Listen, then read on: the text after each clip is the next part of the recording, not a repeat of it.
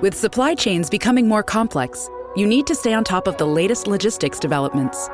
So if you work with logistics, you need the Beyond the Box podcast from Maersk. It's the easy way to keep up to date with everything from digital disruption in logistics to the need for supply chain resilience in today's market. Find out more and keep ahead of the game with the Beyond the Box podcast on logistics insights at maersk.com/insights. I've talked to quite a few leaders recently who are feeling run down, exhausted, and burned out. Hey, it's David, and you're listening to Leadership Without Losing Your Soul, your source for practical leadership inspiration, tools, and strategies you can use to achieve transformational results without sacrificing your humanity or your mind in the process. Thanks for being here today. If you ever feel like you're running on empty or maxed out, but you still have that pressing need to get more done, I want to let you know you're not alone. And it's not just during times like the coronavirus and the shelter at home. And I know for myself, many times throughout my life, I've had a nasty habit of running myself into the ground until I was sick, exhausted, snippy, no good to anyone. And that's no way to live, and it's certainly no way to lead. If you want to sustain your impact and your leadership goals, it's essential that you're able to maintain your energy and use your time effectively, as effectively as you can. So I want to give you today 10 different ways to manage your energy, to navigate your leadership responsibilities and avoid burnout. And so I'm going to split these into two groups. The first 5 are ways to manage your energy. And then the second 5 are ways to get more done with the time you do have, focused on productivity. So let's start with managing your energy. The first invitation I have for you here is to stop thinking in terms of work-life balance. You know, when I hear that phrase, the problem I have with it is that it separates work and life like they're two different things. And so there's there's your work, and then you squeeze in all of your life into the rest of whatever is left. And that's not a healthy way to look at it. You have a life, and work is part of that life. So when you think of work versus life, you start taking from one to supplement the other, and in short order, you're literally fighting yourself. And that produces that stress and fatigue. So a healthier perspective on what you do and why you do it's important to making good decisions. So if you've thought of work and life as two different things, I would invite you to reframe. How does your work integrate with and serve your life? They're part of a whole. Next tip on managing energy is to know your why. One time I'd woken up in a hotel 1,000 miles from home. Karen had just texted me as I left the hotel on my way to a client where I was going to facilitate a Winning Well leadership workshop. Her message: go change some lives. That's my why. Investing in people and helping people become the best leader they can be fuels me. It's why I do this podcast. It's why I wrote Winning Well with Karen and why we've written Courageous Cultures. It's coming out in July. Helping people become the best leader they can be motivates me. It's the literal energy behind what I'm saying right now. Your why is your greatest source of leadership energy. So why are you leading? It's the answer to many questions, especially when you don't feel like it and it's taking real effort and energy to lead. What's your purpose? What's your purpose? Why did you sign up? If your why is about the power, the prestige, or the pay that comes with your leadership or management role, you're going to run out of steam. There's just never going to be enough power, fame, or money for your sacrifice and the work that it takes. But serving your people and the purpose in your work can be endless sources of energy. Tap into those, reconnect with your why, let those ground you and energize you. Next, as you're managing your energy, watch out for your energy drains. What gives you energy and what depletes your energy? I'm an introvert. I love being with people, but I also know that it depletes my energy. If I do it long enough, I can actually become physically ill.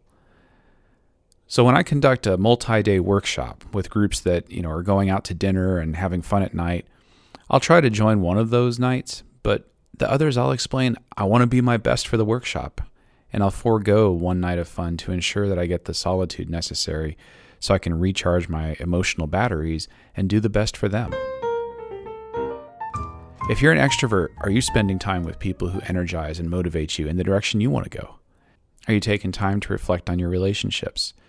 And those are just two examples. You're familiar with the introvert-extrovert dynamic, but there are so many other things that give or drain energy. And the more you can pay attention to those, limit your energy drains, and make sure that you're getting enough of the things that fill your energy, the more you'll have. And that sounds easy, but it takes intentional focus. It's easy to just allow your life to happen as opposed to choosing the level of energy you're going to maintain in your emotional tank. One of those energy drains for every human being is making decisions. Decisions take energy. So the next suggestion I have is to make fewer decisions. The more decisions you make in a day, the more difficult it becomes to make the next one. So stop making decisions that you don't need to make.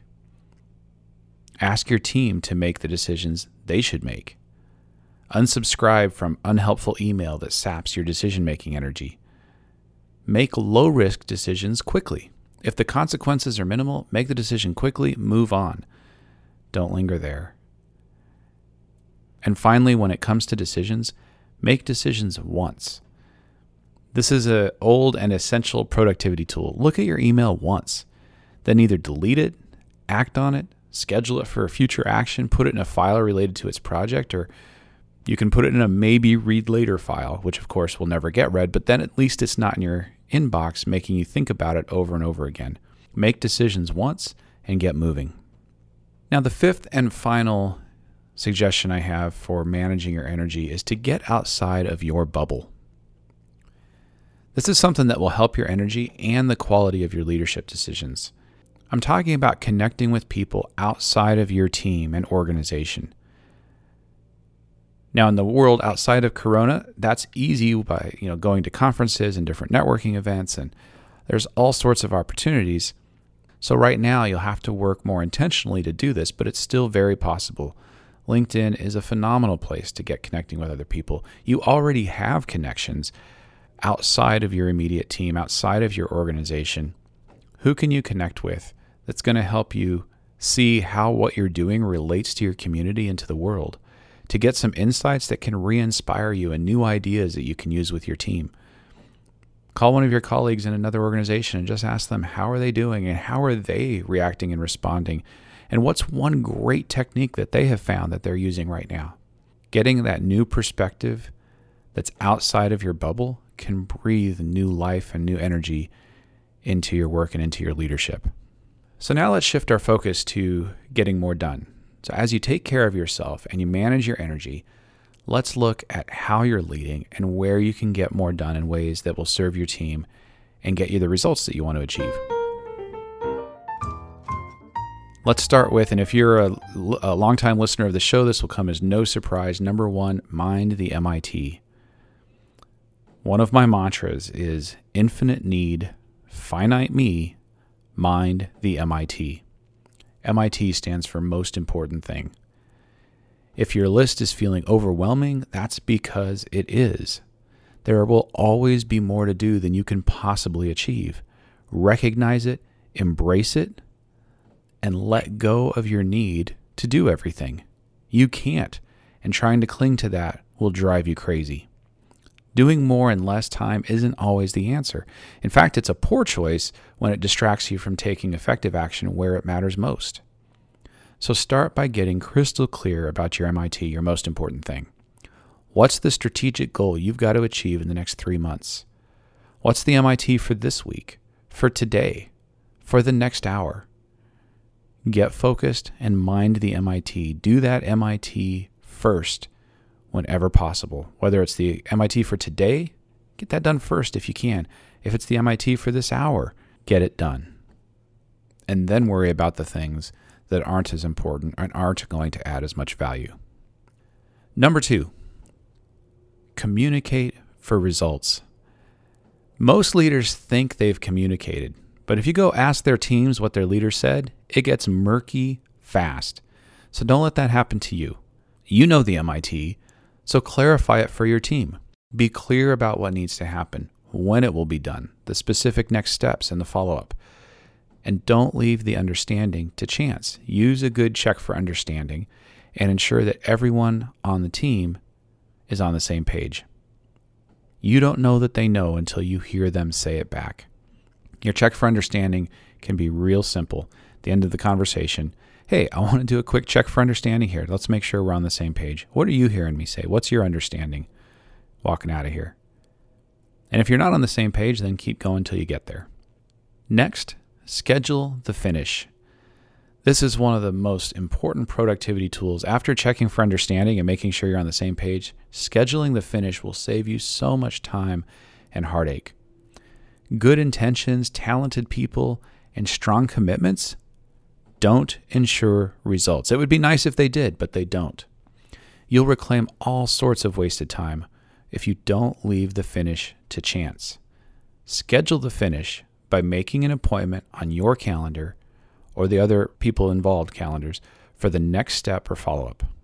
So for example, if the team's going to send a referral request to their top 10 customers, you would schedule a finish by letting them know that at the next meeting, you will ask them to submit their list of who they emailed and what they heard back. If you're delegating a project, you schedule the finish by putting a 10-15 minute meeting on the calendar and the person you're delegating to of when you're going to meet for them to give the project, the completed project, back to you. When you have an accountability conversation, scheduling the finish means you schedule a time where you're going to take a look and see if whatever you were talking about has actually happened. Scheduling the finish is about closing the loop. You've set an intention. When are you going to close the loop and make sure that that intention was followed through? It's a practice that takes all of those good intentions, your talented people, the strong commitments, and ensures that they turn into results. The next way to ensure you're getting more done with the time you do have is to build a more powerful team. Your work as a leader is to bring people together to get results you can't do on your own. The better your team, the more time you'll have to do the work that only you can do. So learn your team members' confidence and competence levels so you can quickly have the conversations that are going to help them grow. Do they need encouragement? Do they need some coaching, performance feedback? Do they need training or teaching? Or are they a high performer who needs encouragement, who needs to be given some way to take that next step to improve their capacity or their impact? Maybe you can use the 9 What's coaching model we've discussed in other episodes to help them solve problems on their own. And if you're not sure, ask every individual, how can I help you be more effective? How can I help you to get done what you're doing? And listen for opportunities where you can invest in their growth. And finally, the next suggestion to get more done with the time you have is to do less. If you recall the Own the Ugly process, ugly is an acronym. U, what are we underestimating? G, what's got to go? L, where are we losing? And Y, where are we missing the yes? That G step, what's got to go? What's not working? Where can you improve your processes? What can you stop doing altogether? What can you do more efficiently? You'll find answers to these questions, but only if you actually take the time to ask the question and then commit to the solutions.